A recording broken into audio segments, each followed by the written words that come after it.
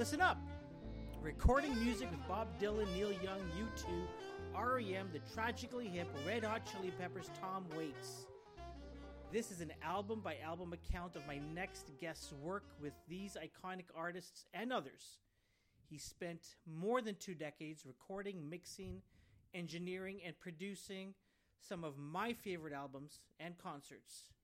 And he has just received the green light from his doctors, so he's now cancer-free. It is both an honor and a pleasure to welcome to the show Grammy Award-winning producer Mark Howard. Thank you. Thank you for having me. Thank you for coming by. Oh, man. I just live right around the corner. It's perfect. You do? Okay. Yeah. We could have come to your place. Yeah, you could have. And hung out. But thank you so much. No worries. And I must say, your birthday's coming up. Yep. June 8th. June 8th, yep. So happy birthday. 55. Staying alive at 55. Listen, it's an amazing book. I just finished reading it. Great. Thank you. This long weekend. Fascinating stories in there. I think both for people who listen to the music that you've been around, but also for people that are in the industry and are engineers, right? Yeah, producers, so that they can sort of understand the way you set things up in studio, the sort of equipment you used, and why. So I think it's fascinating for all these sorts of people to listen to. But as I said off the top, you the doctor's just sort of giving you the 2 thumbs up, the green light. How are you feeling these days? I feel amazing. I think I feel better than I did before I had cancer, and so I'm pretty full of energy. And I think sitting on a couch for a year and writing this book and putting together a couple of concerts, made me look at my life, and I think it's just made me think that I'm just starting. I'm now. I've got all this behind me. Now I can, make the records I want to make, and I want to, do the shows, produce shows now, concerts that I want to put on to bring awareness to the cancer that I had, which was melanoma. When did you first realize that there was something wrong? You went to go check things out. When was that? A few years ago? I took my kids to Hawaii. We're in Maui, and my one daughter saw this mole on my shoulder. And she goes, "Dad, that looks kind of black. That doesn't look normal." And so she said, "Go check it out." And she's like 17 years old. Saying, "You better go check it out." And so I went to the dermatologist, and he saw it, and he cut it off right away. And it was healing. It's took 6 weeks to heal, and that was healing. These little black dots were coming up around it, and I asked the dermatologist. I said, "This looks weird," and he goes, "No, it's just blood clots. Just kind of blood coming to the surface." And then, but he said you need to find yourself an oncologist, a cancer doctor, just to kind of check it out. And so I did, and I got a cancer doctor, and sure enough, they did tests, and they said you still have the cancer.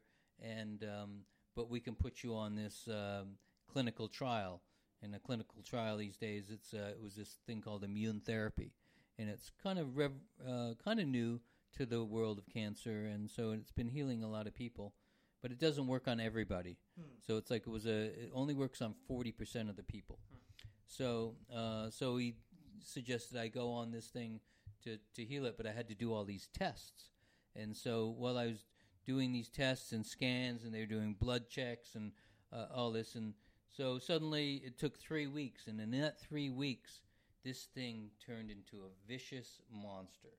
And It was on my shoulder. It looked like it was the size of a donut, a big, huge blood bag. It looked like an alien had taken over my body. Jeez. And so I was telling the doctor, "Look, it's getting bigger. It's getting bigger." And I go next week, and it's twice as big as last week, man. And so They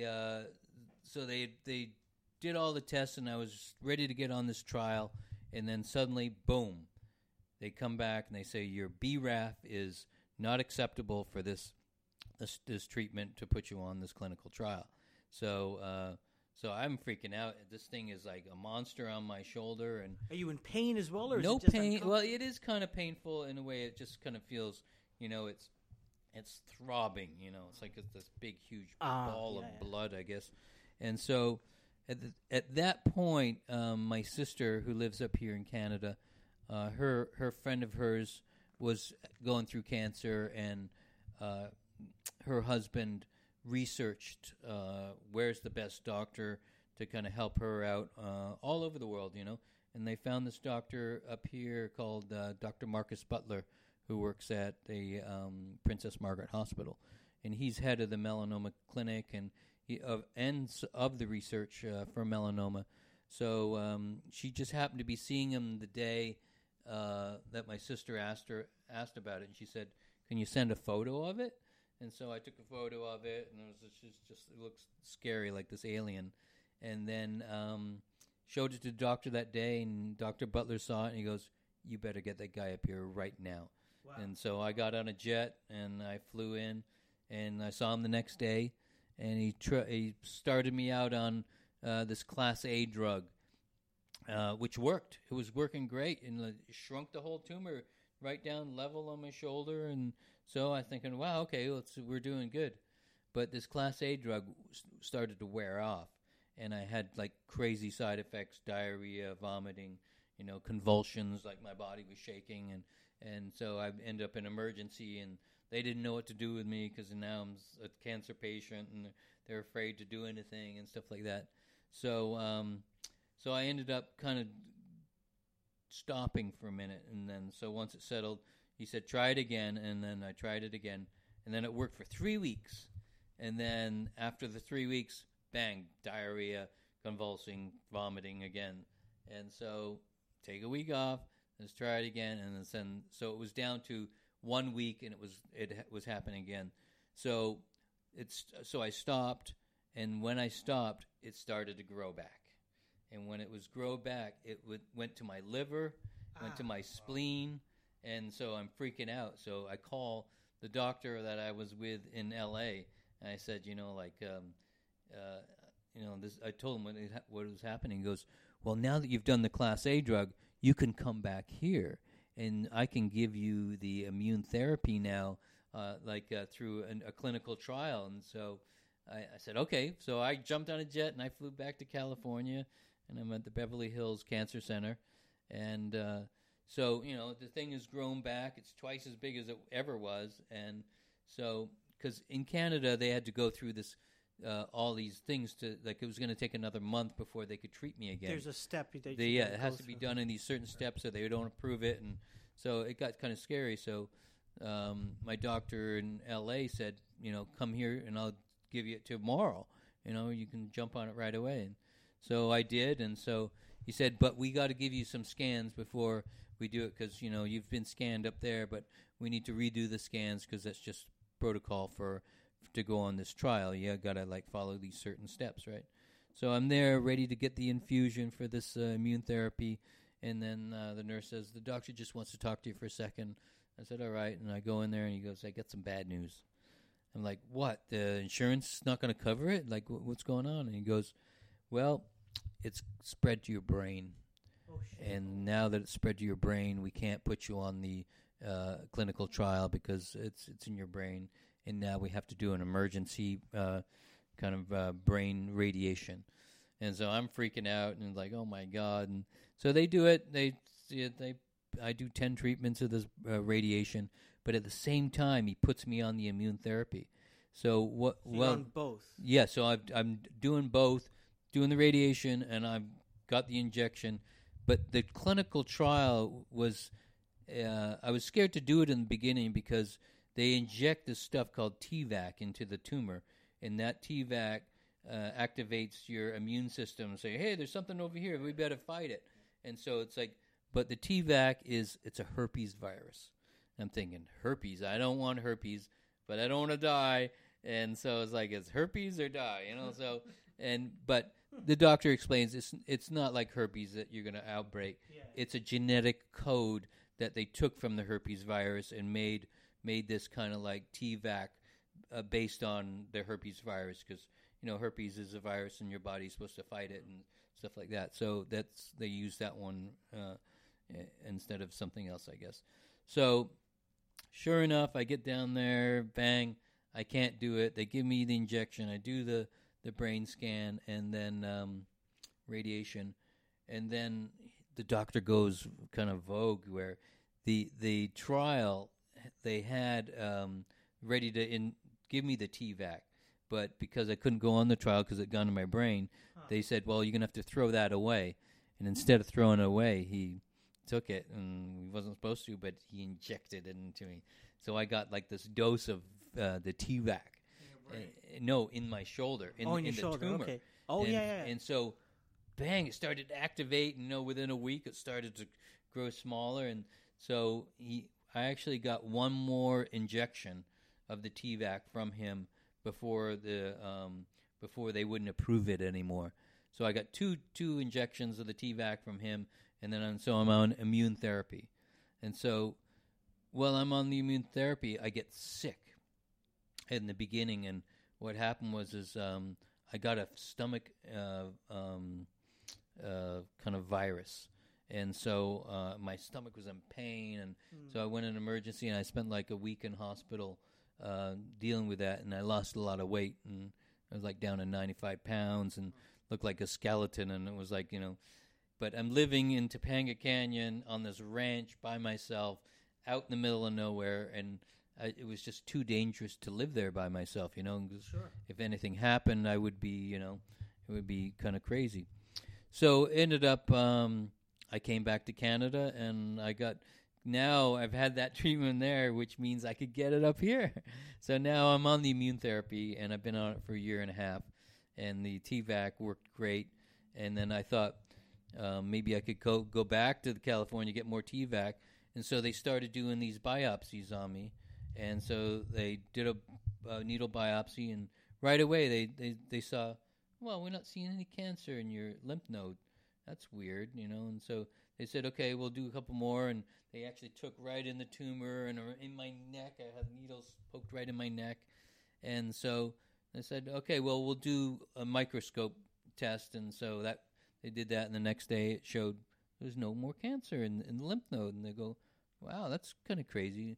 But we'll do a punch biopsy, which they'll punch a hole and take the skin around and check that. And so they did that, and no cancer. So, they're thinking, well, and then they do more scans, and they go, well, it's gone from your spleen now, it's gone from your liver, and, they do a brain scan, and they say, we just see a couple of little specks now. And so they give me the green light saying, so I went to Jamaica at Christmas with my kids, smoked a bunch of ganja, came back, and they gave me the green light, and I'm like, wow. So congratulations. Yeah, man. so it's good to be alive and good to be, cancer free, but I have to stay on this treatment for the full term just to it's 95% for sure that it will not return if you do the full term. So I got 6 months left of every 3 weeks I got to go in for immune therapy shot. And it only takes half an hour of this drip, and after that, I'm good to go. And how do you feel both during and after sort of... the injections? Yeah. I get a little tired. Okay. But, it's nothing like chemotherapy or anything like that. Okay. Like I just, a little, I'll have a nap in the afternoon and I'll be fine. But, I'm supposed to go in 2 days to go get my next infusion, and so I'm doing my book signing tomorrow, book launch at the Horseshoe, and I feel, excited and full of energy, and I'm happy. That's amazing. That's great. That's really good. That's really good. Like I've probably said a million times, it's a fascinating book. And a couple of years ago, I had a chance to interview somebody who had worked with, and he still continues to work with Daniel Lanois on some of his digital stuff. Right. And I've always been interested in him because of some of the albums that he's worked on, and his band Black Dub, I think it's called Black Dub. Daniel Lanois' band. Yeah, Black Dub. Daniel Lanois' band. and he is a character, I guess, in your life, plays a very, very important role. How did he find you? Daniel Lanois? Yeah. Talk about that story. I was kind of like, or how did you find each other? yeah. It all started. I worked as a live sound technician, and I traveled, toured all across Canada, and worked with King Biscuit Boy and all these blues bands, and so I'd been touring. I was 20, 21 years old at the time, and I came back from tour, and I got in an accident on my motorcycle. I was riding my 1971 Norton 750, and somebody hit me head on, and so the bike creamed into the front of it, and I went over the car, and so when I landed, I hurt my back, and so I couldn't go back on the road because you got to lift up gear and load it in, and so I got a job at this little recording studio in Hamilton called Grand Avenue, and Daniel Lanois had owned it before, and he made all the records with Brian Eno, all those ambient records in there, and U2 had worked in there, and so it was kind of like it was his studio. But when I got in there, he had sold it to his best friend Bob Deutsch, and so I got the job working at Grand Avenue, just making coffee, because I couldn't really move, and so I just was making coffee, and ended up, because I had the technical background from mixing shows and gear, and I could fix anything. I got a little wizard in me that I can fix anything. Anything works for me. So I fixed all their headphones at the studio, and they were really impressed with me. And so within 6 months, I was, the chief engineer there, running all of the sessions. And so they put me on this one session with this guy who I didn't know at the time, called Daniel Lanois, and he had just come from Ireland, making a record with U2 called Joshua Tree. And so he was starting a record, his own record called Acadie at the time. And so I met him there, and so he was always trying to get me and say okay, we want to record a guitar right now, and I want it on channel 12. And so he's expecting me that I have to run out there and set it up, and I go, it's there. I already plugged it into 12. And he goes, oh, really? He's trying to stump me, So, and then later on, I was like, okay, we're going to do a vocal. I said, okay, it's on 13 now. And so he was impressed with my ability to be fast and to be one step ahead of him. So he calls me maybe a month later and says, hey, I'm going to New Orleans to make a record with this band called the Neville Brothers. Would you be interested in coming and help me set up a studio and make this record with me? And I said, yep, I'm in. I really and so Bob Deutsch, who owned the studio, he said, if you leave for 6 months, your job's not going to be here when you get back. I said, I'm willing to take that chance, and so... You're a young guy, 21 years old. Yeah. So in New Orleans? Yeah, so I arrive in New Orleans, and, and Dan says he's only here for a day, and then he's got to go to London to work with Brian Eno. And so he says, I want you to find a place to make the record, and you have to find a car, buy a car, get a bank account, and bring all the gear in from England, New York, and Canada, and have it all done in a month.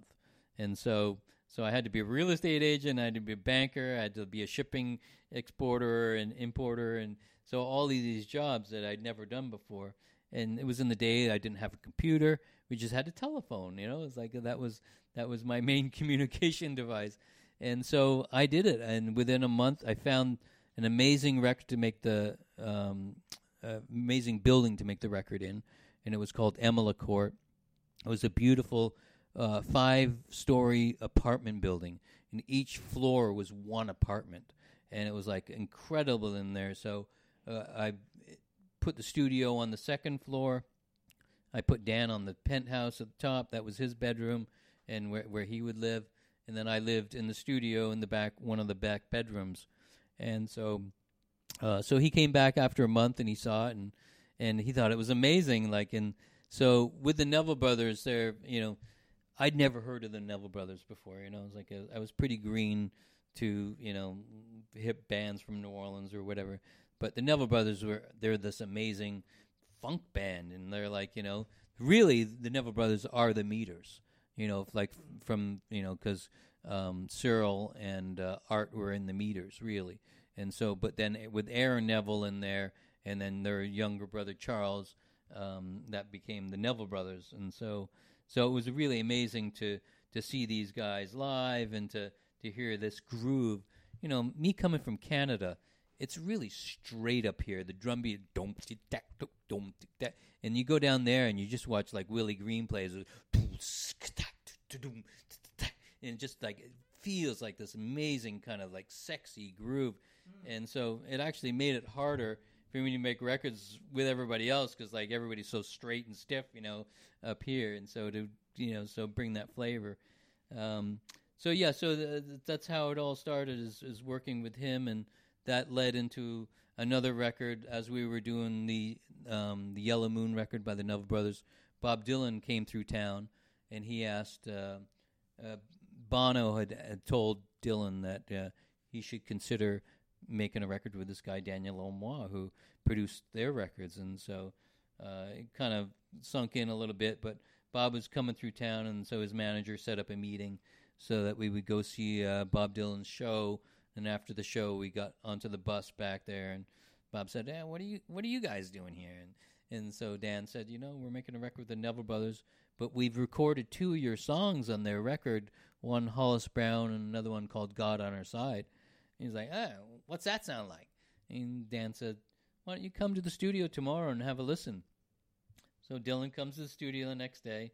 I sit him down in front of the console, and I play him the tracks. I play Hollis Brown first, and he just kind of shakes his head afterwards. And then after that, I play him God on Our Side, which it's 7 minutes long. It's a long track. But with Aaron Neville singing it, it was haunting. It was just like your hair on your arm would stand up. And so when that one finished, he goes, that was something I wasn't expecting. And so after that, Dan and Bob went in the kitchen, and then Dan walked him out, and then Dan came back in the studio and said, we're making a record with Bob Dylan. And so that was a record called Oh Mercy. And so funny story about that is we were only in New Orleans to make a record with the Neville Brothers, and then the idea was to move on, and we were going to go somewhere else. And so Dan said, why don't we make Bob's record in Santa Fe, New Mexico? Because he had some friends there. His friend Darren lived there, and Santa Fe is a beautiful town. So he goes, I'll fly to New Mexico and find a place. And so I go to New Mexico, and I'm scouting locations for Bob's record, and I find the Georgia O'Keeffe home where she had lived. Beautiful, home. And it's like it was made for making music. It was gorgeous, and I filmed it on a video camera, and so I went back and I said, wow, we've got Georgia O'Keeffe's place. She died 2 years ago. It's been empty, and it's like it's an amazing adobe building, and it's beautifully like this peach color, and it just like had this like music written all over it. So I get back to New Orleans and I show Dan. He goes, wow, this looks amazing. Okay, so he says, I'm going to call Bob now. And so he calls Bob, and he says, Bob, we've found this beautiful location in Santa Fe, New Mexico, and this is where we're going to make your record. And Bob goes, Santa Fe? I can't work there. And Dan's like, why not? He goes, because the altitude is like, you can't sing it that high. He's like, you get out of breath really fast. And something we never considered, but because he toured a lot, he went through Santa Fe, and he knew that those shows were hard to do because, the altitude, and you got to take a breath, and you're always out of breath, and it's really hard. So Dan said, oh, all right, well, why don't we just make the record right here below sea level in New Orleans? And Bob loved New Orleans, so I ended up going scouting and finding this amazing Victorian mansion that I made, Oh Mercy. So the question that I have for you is, you talk about you listening to the Neville Brothers live, and you can see your excitement in terms of how awesome they are, and they are awesome live. Yeah. And you coming from a live background, first of all, I think that probably helps you with your efficiency in the studio. Yeah. As a musician myself, and knowing that the sooner you packed up, the sooner you got on the road, exactly, the sooner you got to bed before you woke up the next day. But how much did that sort of live experience play into once you got into the studio? It was, because I was so used to having, set up for the show, right? We're going on at 8. So I kind of treated the studio like a live show. So whenever this musician walked into the studio, or whenever Bob Dylan walked in, or whoever it was, my microphone is in record, and I'm ready to record, and I'm even recording before they even know it. So I'm going to capture everything, and I'm not going to lose anything. So I think by being ahead of everything, it helps. So where Bob will just kind of go over the piano, play a piano, and sing along, and it's like, I'm recording, and it's like, what did I play? And here it is, play it back. And so a lot of ideas happen when you don't think you're recording, and it's those magical moments are captured, and that's the secret to the way I work. It would come across in the sound too, Yeah. I would assume. So capturing that live Exactly. sound, but in the studio. Yeah. So, and that's kind of how I developed my sound, is by working with a lot of bands, and where everybody's all in the room together and just capturing the spirit. And a lot of vocals I've gotten, like on Time Out of Mind, there are live vocals right off the floor. Like that's something happens when you're singing with a band, that it inspires the singer to sing a certain way. As soon as you take that away from him, you put him in a glass booth, you put headphones on him, there's a microphone, you can hear himself really clear in the ears, you lose something. So a lot of singers are great singers, and they can do it, but I still feel that there's nothing like singing with the band, and this magical moment that happens when you all do it together, and it's a key to a lot of the records I made. You go from a studio in Hamilton to finding buildings, interesting buildings and homes. Did you know that that's what you wanted to do, or were you looking for a studio, you couldn't find it, so let me look for space? Like, how did you get from a pre-made studio into let me build something in an available space? Well, it just happened naturally, because Dan liked to work that way, because he was working on his solo record. So in between making these records with his other people, we just go back to Dan's record, and we would finish it off and kind of thing. So the idea of doing it that way, there's no time limit. You don't have a studio clock. It's like you're not there from whatever. You're living in the studio. It's there. And so with a lot of records I make, I'll rent a big house, 10-bedroom house, and everybody's got their own bedroom, and you live, sleep, and you work in this one space, and it does contribute to the making of that record. You talk early in the book about having to measure, and correct me if I'm getting some of the terminology incorrect, but you'd have to measure electric magnetic fields. Is that right? Yes. Yeah. So this is something that when you're considering a space to record in, like, it could be an amazing space, like, wow, this is amazing.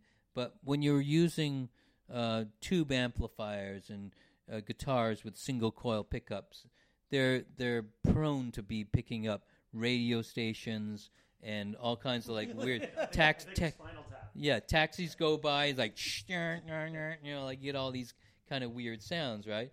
So I never thought of that. So I developed this system for checking magnetic field, and it was as simple as getting acoustic guitar pickup, and I would plug it into a battery-powered little PV amp that I could hold, and I would just drag it across the floor and around the building and just hold it up to the windows. And so suddenly, if you hold it up to the window, it goes, you get this big hum. And it's like, okay, what's causing that? Oh, you look outside, and there's a big, huge transformer outside the window that's, creating this huge hum. So I thought, okay, well, that location's not going to work. Since like we're not going to get rid of that noise. And because we're using old tube microphones, a lot of tube, guitar amps and stuff like that. So I think you got to find the cleanest spot. So the Neville Brothers record was in a location on St. Charles Avenue, and it had these streetcars that passed up and down. Like on Streetcar Named Desire, there was the same kind of streetcars. And so they ran on electrical lines, that went straight down the center of St. Charles. So the apartment building had all these glass windows that looked out over the boulevard. And sure enough, you go by the window and you get the hum. So I came up with a technique to fill the windows with lead. And I outlined, I had the rolls of lead, and I rolled them in the window, then I put this like rubber tech stuff over top of it, and then plywood. And the buildings, were mason and really thick, so no sound was going through the mason, but they were coming through the windows. So once I did this treatment, you could go by the window and no hums, no buzzes, and so it was. I managed to get away with it on that record, but other buildings, I'll be trolling this pickup across the pickup, and then you'll get across the floor, and you'll get like a big buzz from a certain area in the floor. And it's usually like fluorescent lights underneath the next floor underneath, so you'll pick up buzzes. So don't put the guitar there. Yeah, and so the only place I've ever worked where there was no magnetic field was in Mexico, when I rented this cave in the middle of Cabo San Lucas, and you went to the cave. Rented a cave, yeah. It's like, and so it was a guy who built his house in the side of the mountain. So all the walls were all natural rock, and then he built a palapa roof over it, and then plate glass windows that looked over the Sea of Cortez. It was kind of like a James Bond lair, kind of like or house kind of thing, and the pool kind of came into the house, and it was a pretty cool place. And so there was, because there was no electricity and like transformers around. It was the quietest we've had single coil pickup in tube amps, and so you could turn it up super loud, and you just get like the buzz of the amp itself. Usually, because the other thing is, like, when you play clubs, you get a lot of this, and so you got to find, you can turn your guitar to the left, and it's like the hum is less on that side, and you just find the sweet spot, and you got to know where to hold your guitar, kind of thing. Oh, yeah. So it's and so that works in certain rooms. Wow.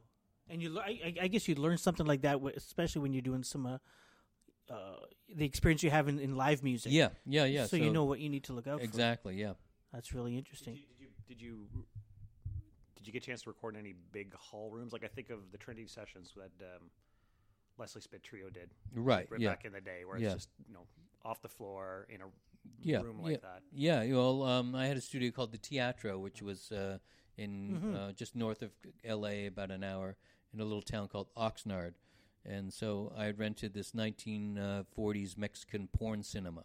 And so, of course you did. And so it was like $1,500 a month, and it was a massive room with curtains all the way around.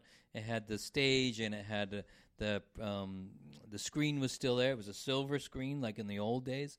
And so I got my assistant. I was making a record in San Francisco. I had the temporary rig in San Francisco making a record there, and I sent my assistant down to Oxnard, and he tore out all the seats. And because he was a Canadian, my friend Wayne the Brain, he built a big deck in the whole middle of the theater, and so that was where the studio lived.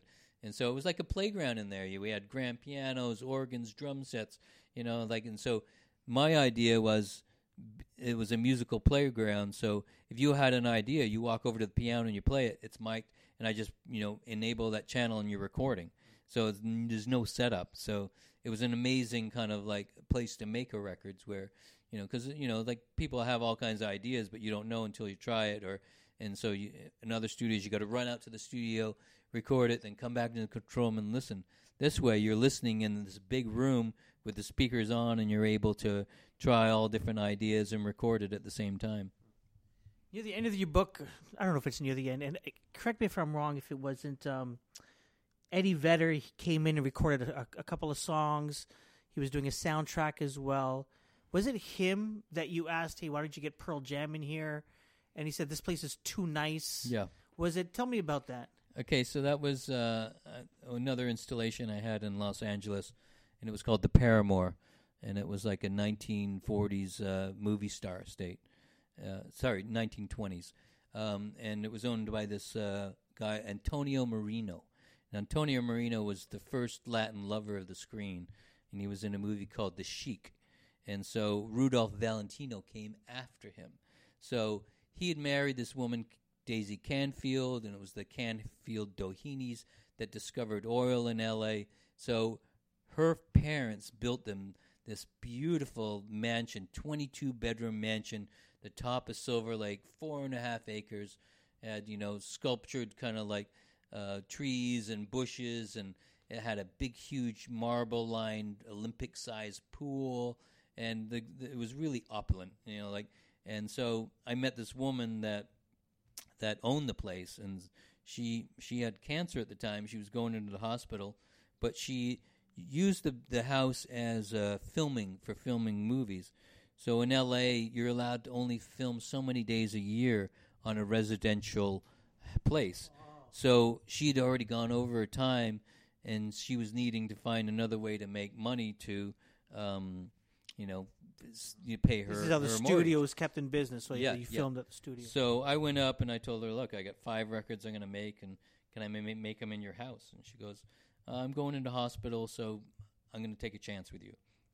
So sure enough, I make these records, and so she gets out of hospital. She's, beat the cancer, whatever, and so it worked out so that I had this deal with her that I ran my studio out of there, and then I ended up bringing Pierre Marchand, who was another producer friend of mine that works with Sarah McLachlan, and he made his studio in one of the wings, and then this other girl, Fiona Apple, she was working with this other producer. She was in the other wing. So, and I'm making records in the big ballroom. It's got big chandeliers. It's really, I got couches and rugs, and it's like really, like amazing in there. So we all worked in the house all at the same time making different records. I was working with a woman called Lucinda Williams, and I made a record called World Without Tears with her there. So Sarah would work in the morning from 8 a.m. till noon. I would start at noon and work till 11 at night. And Fiona Apple would wake up at 11 at night and work till 7 in the morning. So we all never saw each other. And it was like amazing that we had, everybody was there, but everybody was on different time schedules. So I think it was, so the Paramore was one of these spaces that I had taken over for at least 4 years. What is it about, or it's part the building, I'm guessing, part the locale, part your treatment in there. I've read so many things where, you put carpets and Moroccan drapes, I think you call them, all over the place and give it a feel. What is it about these spaces, these studios that you create that enables the musicians and the artists to really flourish? I think it's because the equipment doesn't intimidate them. If you walk into a big studio, you see all these knobs and all that, and it's intimidating to somebody that doesn't know what it does, and it's like all this stuff. It's like it's overload. So I create a space that's more of a musical space, and I call my little setup the horseshoe, because I set up all my gear. It's in a horseshoe. I can touch everything, and I just make it, cool. It's got like Indian tapestries wrapped around underneath the gearboxes and stuff like that. So it's more of a interesting living space than a studio where you're kind of getting. So it takes their mind off of all this stuff and makes them help them with creating their own music.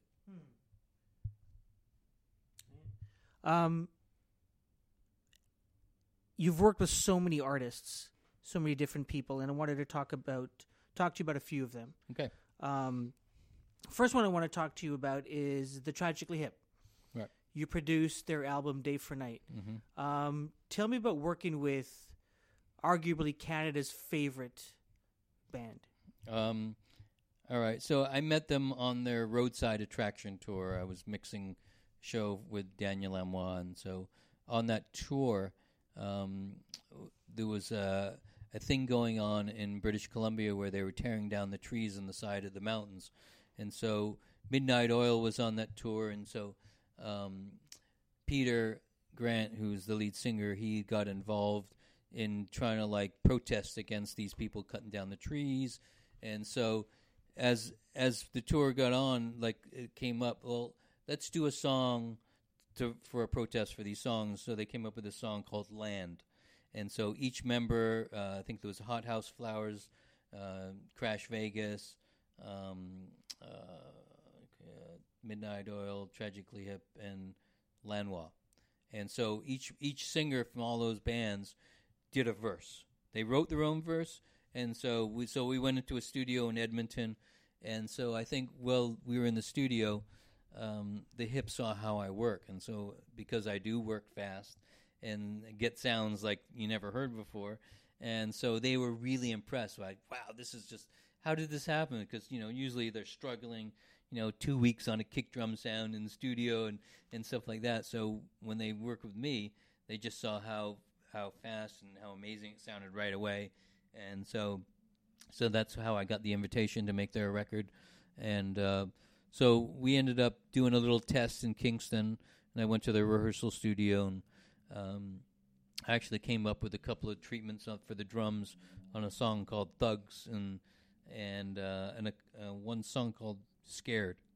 I think two of those songs actually made the record from the rehearsal that I or just this test recording I did with them. And so they said, okay, great, let's make a record. And they were really excited. And so I said, let's go to New Orleans and make it at Kingsway at this mansion that we got there. And so they'd already made one record there before with a guy called, oh God, I've forgotten his name now. But it was another producer that they had at the time. And so we went back to New Orleans. I brought him down to New Orleans, and we cut the whole record down there. And so, with Johnny, I kind of introduced him to some of these grooves and stuff like that. And then I brought in this other drummer, Brian Blade, who's like a big jazz cat. And so I got them to play drums together. And so Johnny could hit the other guy's feel and kind of like soak up his thing and put it into kind of his own blend. So I thought it was interesting. But the weird thing about making the record was they were really adamant about the way they wanted to record. They didn't want to wear the songs out. So they wanted to perform the whole record every day. And so they would play all the songs in sequence that like they would do for a live show. Normally you work on one song and you record it a couple of times and you find the best take and that's the one. But they thought by doing that they might lose the charm of it, and they wanted to capture it fresh, live, and capture, bang. So I thought, okay, great, let's do it. And so I'm in there. We're there for 2 weeks, and I feel like I don't have one take under my belt, and I get scared. And so I what do I do? What? I got good parts. It's from the other day we had an amazing intro, and then last night, man, we got this amazing chorus and stuff like that. But we didn't have one solid take that I felt that we could use for the record, And so I ended up getting up early in the morning and going through all of the takes from the week's work, and then cutting this is the best verse and this is the best chorus from this night. And so I would cut it together, and then the band would come in at noon, and I say, check out this last take from last night. And so I would play my edit, and so they go, wow, let's use that one. That one's great.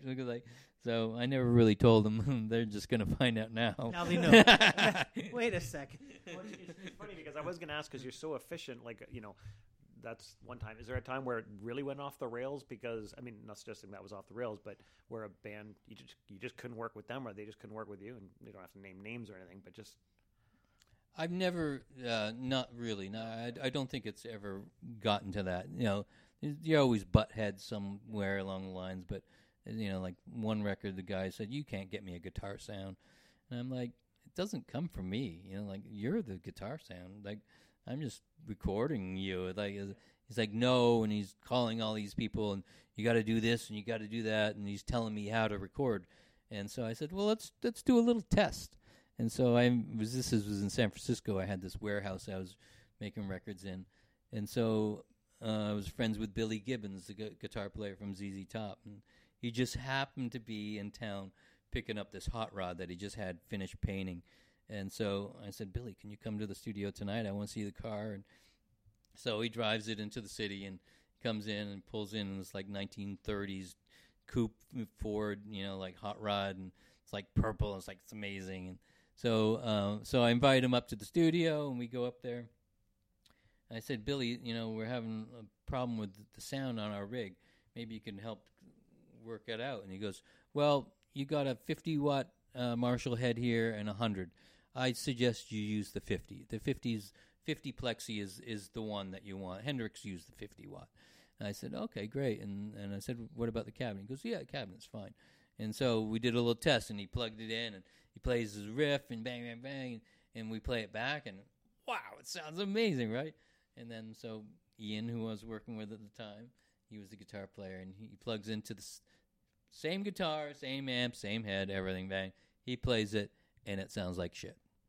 And so we're like, Billy, what are you doing? He goes, it's in the touch. And so light touch, the way you strum it, it's a sound. It's you develop your own sound the way it happens. So it's the same with drums. You know, like you could have a drum set. It can sound amazing on this drummer, and then another drummer can come sit behind it, and it sounds terrible. And so it's about feel, touch, and you know how you do it. So it was just kind of I was kind of cocky in those days. So like, see, it's not me. It's interesting you say that, because there's certain drummers, certain guitarists that have a sound like you. Yeah. Even if you don't recognize the song, you could hear it and you go, that sounds like Edge from U2. Right. Or that's definitely Neil Young. You can hear the feedback or the sort of that sound, or you hear something, you say, I don't know, but that sounds like John Bonham. Right. On the drums. What is it? Is that the artist? Is that the equipment? Is that the engineer? What is it about these sounds, these signature sounds that we hear and we sort of say, okay, that's so and so sound? Where does that come from? Well, as I've always said, the sound comes from the source. So if you got to go and spend 4 days on a kick drum sound, there's something wrong. You're not using the right drum, you're not using the right microphones or whatever. But usually it comes from you got a Les Paul from the 50s and you plug it into a Tweed Deluxe and you use a 409 microphone on it. That's a killer combination. Neil Young uses that one. I've used it for a while. And so you use combinations of certain things like the 50-watt head with the Marshall cabinet and, with this year's Stratocaster. That's a combination. So those things are tried and true and you cannot fail them. So as long as you know these kind of little techniques and whatever, those are what I call the sound comes from the source. And so by me, I'm a guerrilla recorder, and sometimes you don't have time. There's no time to get sounds. I just plug in the microphone, turn the mic pre, make sure it's not distorting, bang, and I'm printing. And so that's like guerrilla style, where you're capturing a performance than a sound kind of thing. But if you get both at the same time, then you're lucky. Like like Keith Richards' tone. Like you might only get it from this one guitar that he played one time, and that's the sound of that track and stuff like that. So yeah, so I think drums have certain sounds. Some drum sets you have play them one day, they sounded amazing, and then you come back in the next day and they don't sound good. And so it depends on the song and how hard they play. But I have noticed with the touch of like bass players, Pino Palomino is like an amazing bass player, and his whole thing is about soft touch, the way he just kind of brushes the strings with his fingers. It's like this, but other bass players are like clack, clack, clack. They're like, the harder you hit it, the smaller the sound, and the harder it sounds like, And so with guitar sounds, the same thing. Sometimes smaller amps sound bigger than bigger amps. Like, small amp will sound bigger than like a Marshall Stack. And so on the Tragically Hip record, I ended up using these little cigarette amps. They look like cigarette boxes, but they got a little speaker in them, and you just jack it into them. They're distorted. And so it was a song called "So Hard Done By," and so the guitar sounds are like really kind of toothy, and so it's this little tiny guitar cigarette box. So sound comes from the source. So going further to that in terms of like when musicians start to get experimental with sounds, or not sounds necessarily, but instruments, or and it's something that's not the perfect setup. Like I think of it was Red Hot Chili Peppers, Breaking the Girl, and they were playing that on like a kid's piano. Yeah, just on a little kid's piano. Exactly. So, I mean, how like what bands or what how have you worked with that kind of Yeah, we use toy pianos. I use little kids' drum sets that you get from Toys R Us, and they just sound amazing. And sometimes when you listen to it in the room, you go, "Oh, sounds awful," but you hear the playback, and then the way I mic it is like it just punches you in the chest, and it's like, "Wow, we weren't expecting that," So sometimes little sounds or weirder instruments, while you're experimenting, can be key to the song. And I do love how that that can add something to the song, where as the listener you're like, what is that? Yeah, like it's something, but you're not quite sure what it is. And right. It wasn't until I saw the documentary of that, Blood Sugar Sex Magik, I think exactly, it was, that I realized, oh shit, that's how they got that sound. Yeah.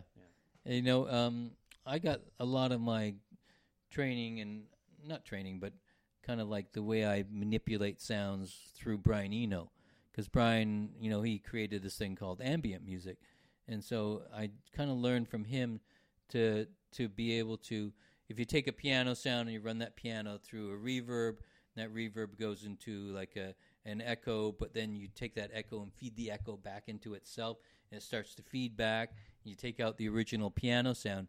So now suddenly you've got this whole ambient kind of texture of sound that has nothing to do with the original piano and doesn't sound like a piano. It's just like this wash, beautiful wash, and so sometimes I'll do treatments on people's records that way, where I'll treat certain things where I'll lift the original signal out, and you're only hearing the effects kind of coming back. So I think sometimes when you're experimenting that way, it just gives the song a vibe and creates this thing, and you build on top of it. There's a lot of that in Lanois, Neil Young's. That's when I made that record, I thought Neil's already made every great guitar sound there is, and for me to come up with a new sound for him, I think that it was groundbreaking for me, anyways. Because I was using this sub-harmonizer at the time, and so he would play this acoustic guitar, and I would turn the sub-harmonizer on his guitar, and it sounds like there's a sub-bass player playing along with him. And so he's like, wow, that sounds exciting, and like this cool acoustic sound. So there's a song called Love and War, and every time he hits that low string, boom, it's got this subsonic quality to it. And so he brought his guitar called Blackie, which it's an old Les Paul gold top that he's painted black, and it's got Firebird pickups in it, and it's kind of tricked out. And so he said he always brings it with him. So he goes, let me try this next song with Blackie, and we'll see how it works. And so he plugs it in, bang. And so I've still got this sub-harmonizer left on from the last track on the acoustic. And so as soon as he turns it on and then he strums it, it goes, boom, and the whole house just shakes like thunder. And he's just, this big smile comes up on his face, and he's got this massive sound. It's like, wow, you never got a sound like that. Never heard his guitar sound like that before, with that kind of thunder underneath of it. And so that's, Walk With Me and those tracks. And so I think, by creating a sound for him, he was super excited. And I did it on a bunch of different tracks on that record, where he had another guitar called White Falcon. And it was like an old kind of a Gretsch guitar, and it was a stereo pickup out of it. So when you think of a stereo pickup or a stereo sound, you think left and right, and the sound is split. But the way they made this pickup is the first three strings on top came out of one pickup, and the bottom three strings came out of the other pickup. And so I would put them both into two different amps and pan them hard left and right. And the way he plays it, so it's so you get this kind of cool effect kind of going left and right in the speakers. And so so I had this cool this kind of flange effect on it, so it gave it this kind of swimming effect in the headphones. So I think he really dug kind of how psychedelic it felt. It's almost like now when I listen to music, and before I read your book, but it sort of made me more aware. I'll listen to songs and I go, can I hear sort of that depth or that texture in the song, right? Because you hear all the instruments, but then it's almost that ambient noise. Yeah. If it's missing it, it almost sounds flat. Yeah, exactly. Yeah. That's really interesting. You can hear that. You can hear that in the compression of from an album to MP3s. I mean, I remember sitting my sons down because I had the dual out. I took it down to Babe Lure and got it all ready. Well, it's only like 2 years ago.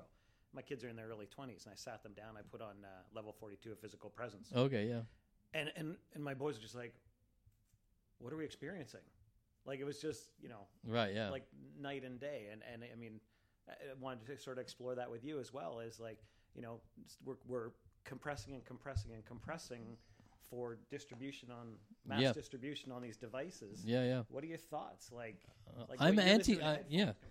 Yeah. Well, I've gone anti-compression. I don't like compressors, and I it kind of like makes the sound dense, and especially for mixes. Like when you go to mastering and they just super compress it, so it blows your mix out. Because the way I mix, it's depth of feel.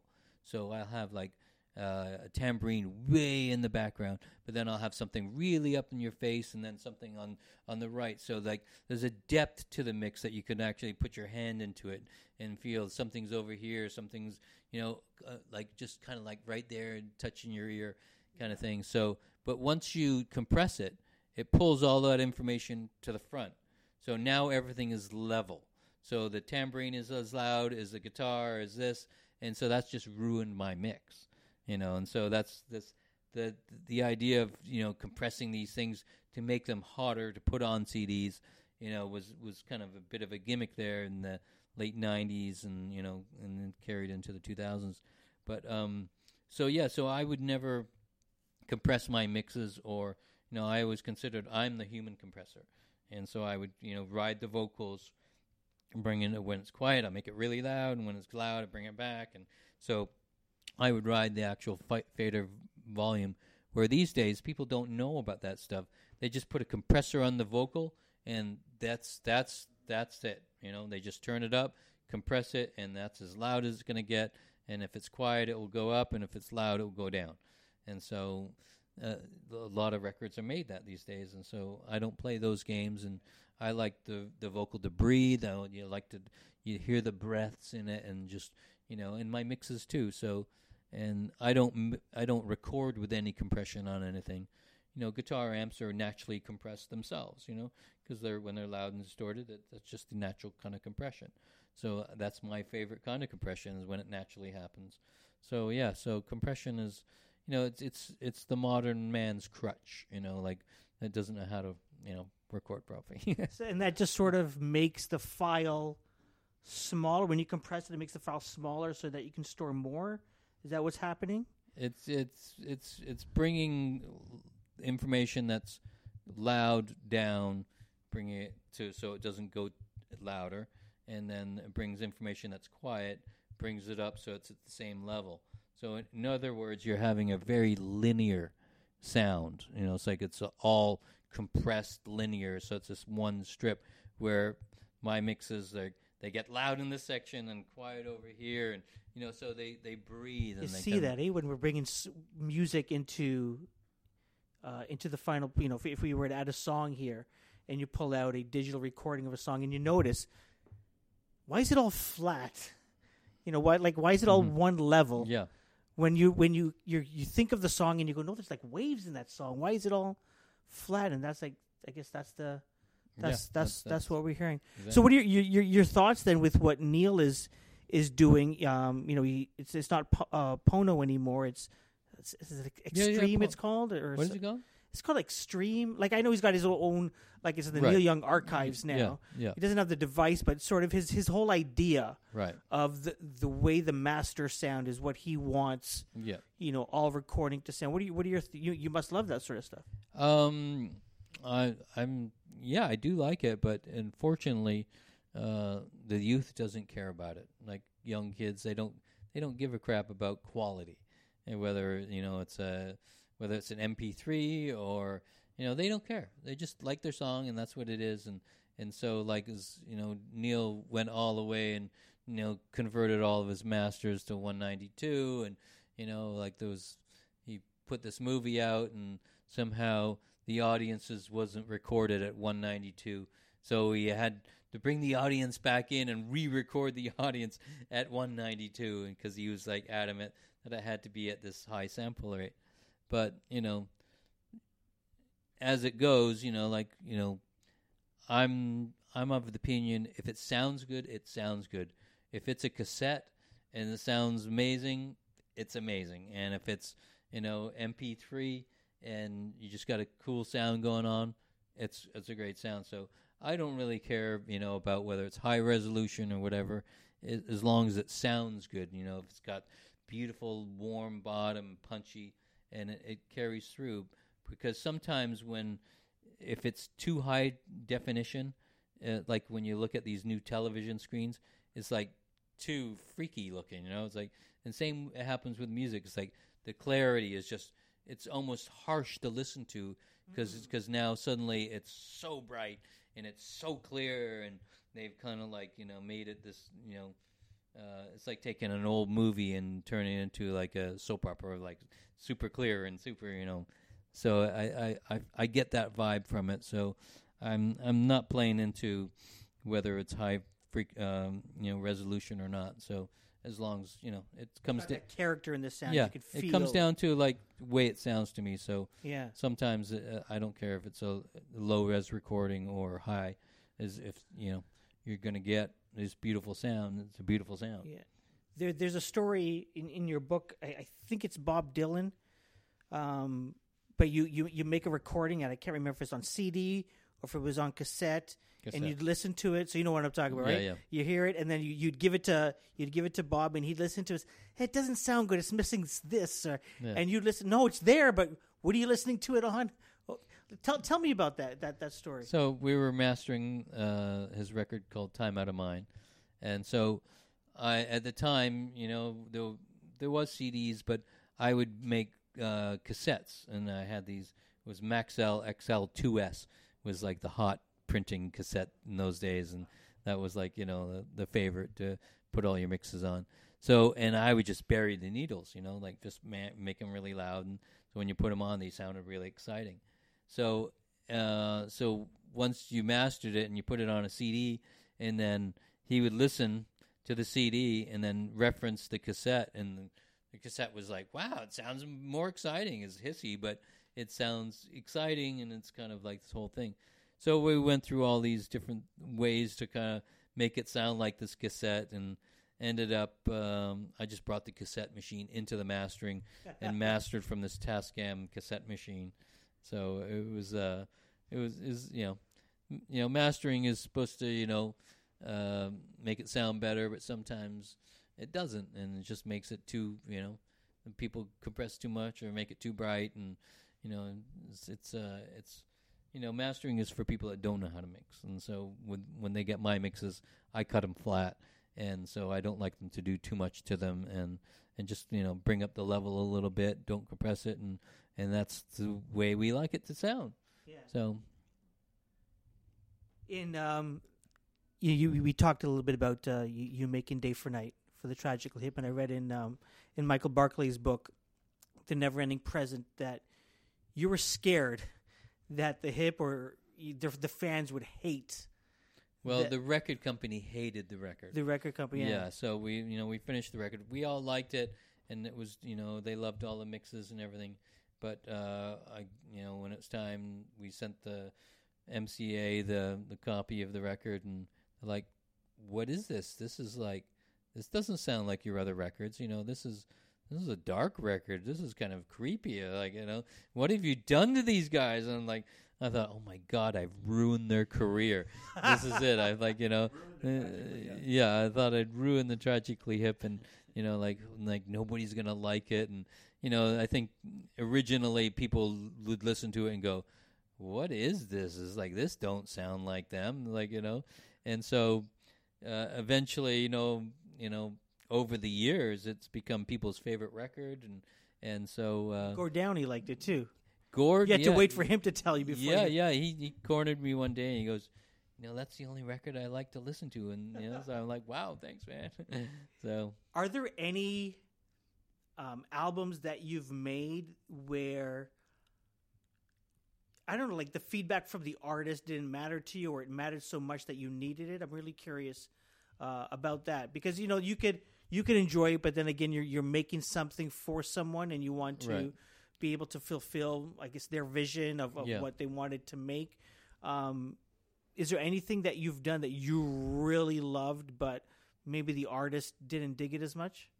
No, it doesn't come to mind that every record I've made, we just have a general rule that we're making this record for ourselves, and we don't care what anybody thinks about it, because we like it, and this is what we've made, and we're proud of it.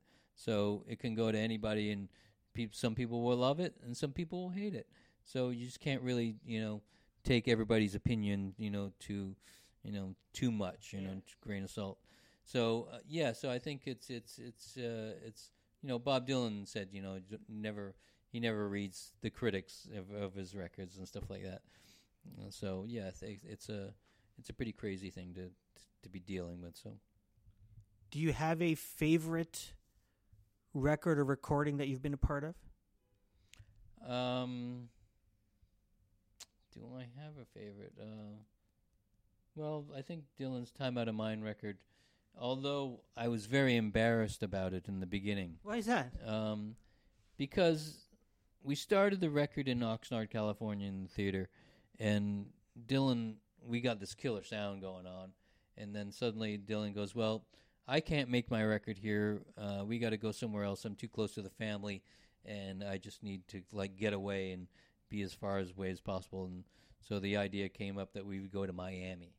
So I put all the gear in the truck and a couple of motorcycles, and I drove to Miami. And I got to Miami, and we're in this big spitty room. It didn't sound good, and it was like I thought we were going backwards and sound-wise. And so it ended up, a lot of strange things happened on the record, but ended up we back at the Teatro, and I kind of mixed some of the tracks, and some of the tracks from Miami went on the record, because we were working in a big studio and it had a control room, and so once the band had done a couple of takes, they'd come in and we'd listen to all 3 takes. And so I do these things called performance mixes, and I try to make it sound better than what it is, and kind of like as the band's listening, I'm performing a mix at the same time and printing it. So there was a song called Lovesick on that record, and while they're out there, I'm dialing in some sounds, and I put like a flanger on Bob's voice, and with this weird echo, and so when the band comes in, they hear this this kind of like wild vocal sound, and so they're like, wow, this sounds crazy, So that mix, I could never better it. It was a performance I did at that time, and I printed it, and so that went on the record just like that. I need to come back to Daniel Lanois. I started reading the book. He sounds like, here's a great person to work with. And throughout your story, he comes off as the biggest jerk.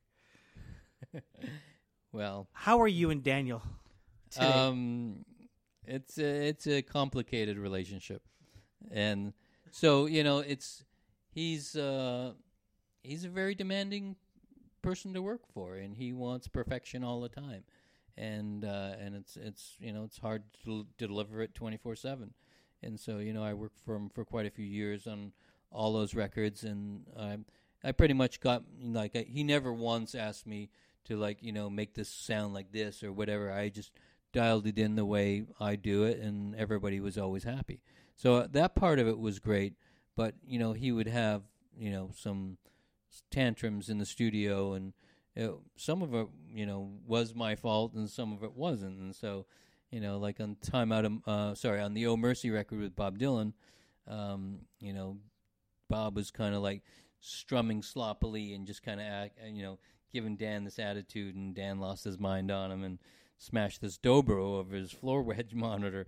And so Bob went white, and it was just like, this scary moment, so I walked out of the studio and let them talk it out. And so crazy stuff would happen like that. So he's an intense character. Yeah. He's an amazing, musician, and he's got a lot of talent, but he's got, some issues with.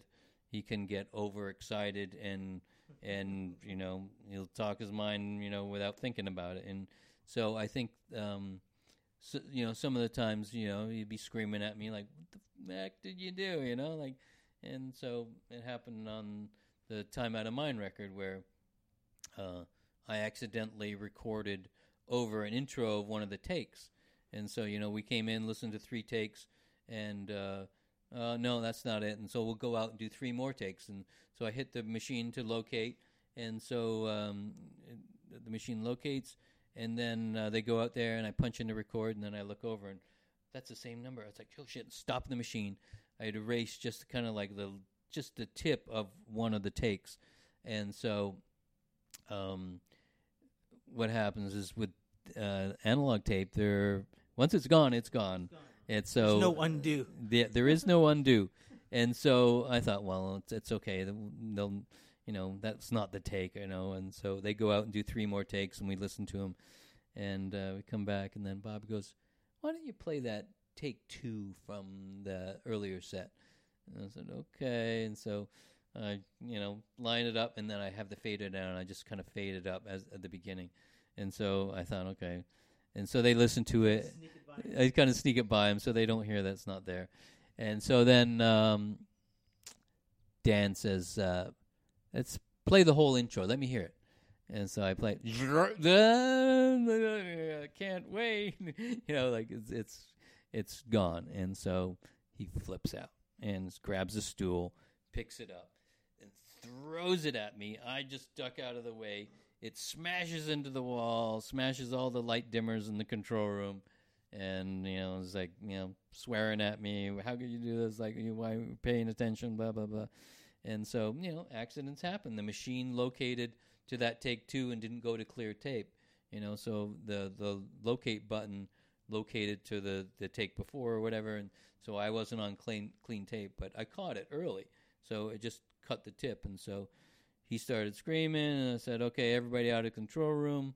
And so I just took, you know, we would name takes. So one take was called the Rag Doll, and the next take was called, you know, the Pink Floyd version, and another one was, you know, so they all had these different kind of names that we could always, you know, reference them instead of like take 2, you know, let's hear the Rag Doll one or whatever. So it was the Rag Doll one that they liked, and so then I cut the Pink Floyd first verse opening piece onto that take, and then Bob just turns to me and goes, I like it better. And so it was like an accident that was kind of like saving grace. So it's like but Dan had lost his mind and thought it was ruined, and so, and the funny thing about it was, you know, Bob's reaction, you know, like when he threw the stool and it smashed, and, you know, Bob turned to me and goes, what is this guy, a mental case or something? You know, like, I go, yeah, I think he is. So, but, you know, Dan's a sweetheart, and I love him to death, and he's just, you know, he's just very passionate, and he doesn't like mistakes, and he's got to have everything, you know, his way fast, and that's why I probably work the way I do, because I've been, you know, not tortured, but, you know, but, you know, made to work that way all these years, and it just makes me work faster and easier. So, but I think it's definitely a crazy moment. Was it hard going from, you know, being the recorder and the mixer to when you guys sort of split up at that point to, you know, controlling the whole thing, being a producer as well? Was there any hesitancy? You know, was it nervous? Was it like, no, I'm doing this? Where were you mentally at that stage? I think I was ready. This was, you know, it had been way overdue that I was time for me to move on. You know, I'd been producing records, you know, all along anyways. And so, like, I had this deal with Dan that I would supply locations and he would supply the gear. And he would take 6 months at the time, and I would do 6 months with my records. And so I produced Marianne Faithfull and this guy Chris Whitley, and so in my time, and then Dan would kind of bring in U2 and Willie Nelson, and so we had this balance for the teatro, and so and in San Francisco also. So I think that worked for a while until, you know, Dan used up a whole year, and, you know, I had to like make records and pay for I had to pay all the bills. And so at one point, I was only working for him, so I wasn't making the kind of money to cover my overhead because, the electrical bill, was, huge. It was huge. And it's like, this is a massive place, and it was a lot to pay for a month, and then I got married, and I had a kid, and I had another home, and so I was paying like 2 rents, and I'm paying, so so when it came down to it, he brought, U2 in there, and we did the Willie Nelson record and a film, and so he ate up all my time too, and so at the end of that, I said, Dan, look, I can't afford to make my bills. Like, can you give me a hand, to pay for some stuff because you used all the time this year? And he goes, no. I mean, what do you mean no? Like, can't just loan me like $5,000 or something? Like, no. He goes, you'll figure it out. Go sell one of your bikes. I'm like, damn, okay. I said, I guess that's the end. We're closing the door. And so that's kind of how it shut down at one point. So, and it was like 10 years that I never worked with him again. And then 10 years later, he invited me to come make the Neil Young record. Yeah. So it came around. And so now we're, it's a like a marriage. We're slightly divorced right now. Bob Dylan, he wanted to record and mix at night. Yep. Neil Young. 3 days before the full moon. 3 days, and not 3 days after. It was 3 days. 3 days before. Yeah. 3 days before a full moon. Did you ever ask them or have conversations on? Yeah. So with Neil, he claims that you're not going to do any better work than 3 days before the full moon. That's when you're at your peak, you're most creative.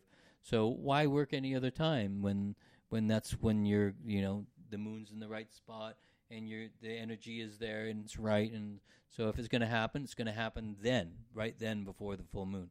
And so and Bob, he's of the opinion that things need to be done at night because it's kind of like it's a slower tempo and it's a slower kind of mood at night, and so things kind of like generally kind of feel better at night than recording in the bright daytime and stuff like that. So, were there any other artists that had other quirks about when? Yeah, Iggy Pop he had a 12-hour rule that you weren't allowed to go in the studio unless you had 12 hours off. So if you finished at midnight, you couldn't start the next day until noon. So at Kingsway, the studio was kind of part of the living room and thing. And so if Iggy came down the stairs and he saw me in the studio, he goes, Mark, what are you doing? Get out of there. And like, I'm just, getting... Could be anybody, whether you're mixing. Like you weren't even allowed to. No. Everybody had to not listen to any music for 12 hours in this 12-hour stretch. And that was his thing. So it was kind of bizarre. And so everybody's got their own kind of work ethic and and Tom Waits only wants to work the bank hours, 9 to 5, then so he's got a family, he goes home and, we just work during the week and the weekends he goes and works, with his son's baseball team and stuff like that. So it's kind of a weird thing, That is so interesting. Music has changed since you started. To now, it's drastically. As I'm reading, you got Daniel Lanois. Okay, go find a place, open a bank account, go get stuff. And I'm thinking, where the heck does all this money come from? And then it comes to Lanois, and it's like Daniel Lanois going, "Hey, all these expenses," and the record company says, "No, it's we're not paying you what you thought you would make 20 years ago. This is the new time." Yeah. Your thoughts on all of these changes? People can sit in their living room with a computer and have a band at their fingertips and create music. What are your thoughts on where music is today? Whether it's the recording of it, which is your specialty, or whether it's distribution or how artists make money. What are your thoughts on where we are today? I think it's an exciting time, actually. It's if you look at the evolution of art and stuff like that, it has a peak and then it comes down and then comes back up again. So we're in a low spot now, and so what's going to blossom out of what's coming now is the exciting part. we've hit rock bottom, so now we only have one way to go, and that's up. And so I think that part of it is exciting me to see what's going to happen next and how it's all going to develop. And, is it the musician is going to make their own money? There's not going to be a record company. Everybody's going to be their own kind of podcast or webcast or whatever it is these days, So I think just like we're doing here, we couldn't have done this, 20 years ago, it wasn't available to us.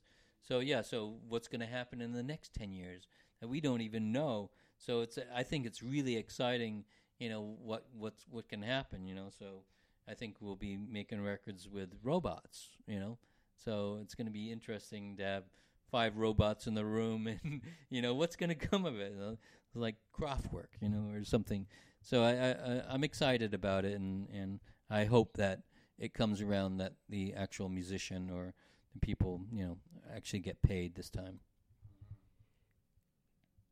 Are you still making music the same way you used to? Are you still looking for cool locations, cool spaces? Yeah, I've moved into a whole other level, and so my new level is Airbnb is my new studio.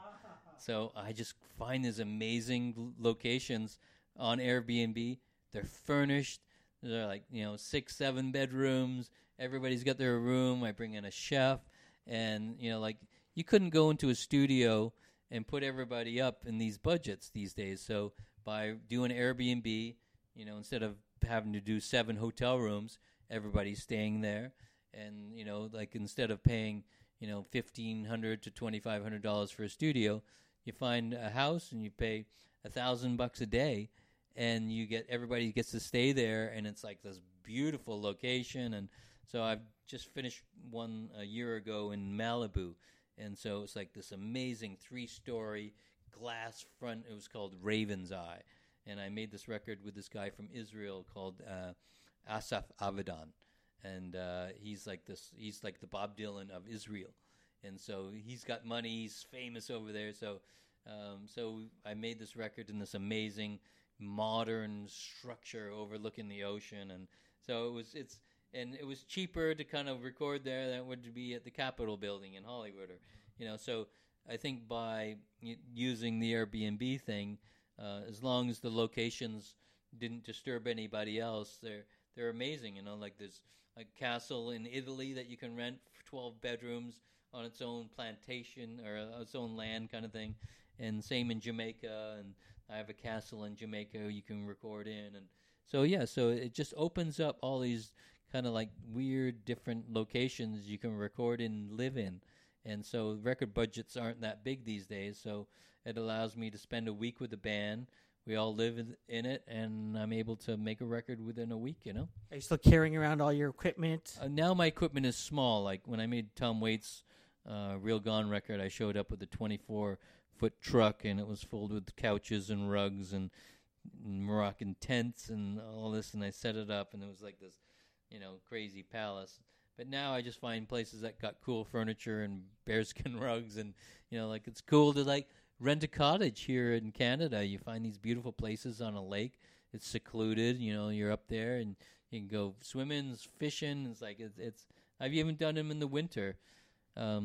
So our family my sister owns a cottage in Halliburton, so I go up there to make records, and I made a record for these girls called the Waylon Jennies. Yeah. And so, I didn't think much of it, and we made this record, and suddenly she wins a Juno, and I win Producer of the Year, and it's wow. And then these other girls come to make a record from Denmark, and we huddle up at the cottage, and I make their record there, and their record goes to #1 in Denmark, and wow, and I'm a big producer over there now, and all this stuff. So it's amazing. And I did Ian Thornley's solo record there, and his record went to #1 on kind of this kind of chart, alternative chart or whatever. So it's amazing that the cottages are cranking out hit records. All the way back when you got into this business was because of a motorcycle accident. But you still, I don't know if you still, but throughout your book, you've got this love affair with bikes. Yeah. So I have a big fascination with motorcycles, and now I used to ride a lot of Harleys. I had like a huge collection of Harleys for a while, and then I got rid of them, and I bought all new Harleys, and found out that I don't like new Harleys. I like old Harleys, and I like to work on my bikes, and I like to build bikes, and it's a bit of a hobby, a passion. So now I'm kind of back to where I started with British bikes, and so with my Norton, I had Triumphs, and so now I have a bike. It's called a Vincent, and so it's kind of 1948 Vincent Rapide. It's called, and so this bike was legendary in its time. That it broke the world speed record in 1948, and it did 150 miles an hour and broke the speed record there in Utah. And so it held the record till 1971. So this was like a legendary machine, and it's well, made, and it's a piece of art. It's like incredible. So I actually ended up getting one, so that's my prize. Nice. Yeah, so I've got my favorite bike, and I just built a bike for my daughter, because both my daughters like to ride, and so I built a 1969 Triumph 500 Tiger for her, and so she likes to come up, and we go for beautiful rides out by the cottage, and it's just it's nice to see it come full circle. Now I'm riding with my kids, and it feels great. That is awesome. Is there an artist, band that you would love to work with that you haven't yet? Yeah, kind of. Yeah, I think maybe it would be who would it be? Some bands make me jealous, and so as I go, I wish I could work with them, but then sometimes afterwards I think, well, that was just a fad, so I'm glad I didn't work with them, and so it's crazy that way. But yeah, I just think I can't think of anybody right now, right off the top of my head, but maybe the Bad Seeds are kind of might be one of them. They got a crazy crazy violin player, and so I think maybe that might be one of them. But yeah, I think a lot of European bands are interesting to me too. So yeah, so all different ones, and so yeah, so I've got this kind of crazy streak now where Americana records are pretty huge right now. So especially in Europe, and they're so I made this record for this girl called Courtney Marie Andrews just before I got cancer, and so her record when she was on every cover of every magazine with this record, and then so she ended up winning the Americana Awards in England for it, and so now I'm getting a lot of calls from a lot of these British Americana bands, and so it's kind of interesting to see it's come full circle again now. And the Americana thing is like it kind of happened with Mumford and Sons. They kind of started the trend, and so yeah, so I'm seeing a big resurgence of that. Yeah, hopefully you get paid this time. Yeah, not like the was it Mumford and Sons that? Yeah, Mumford and Sons. I did a test, but I think I'm a big fan of Nick Cave and the Bad Seeds, and it's just I think my friend Larry plays drums for him, and my other friend Dave Sherman, he plays keyboards for him, and so maybe just a matter of time. Mark, this has been great. Thanks so much for your time. Really appreciate it. Thanks for a great talk. Yeah, for sure.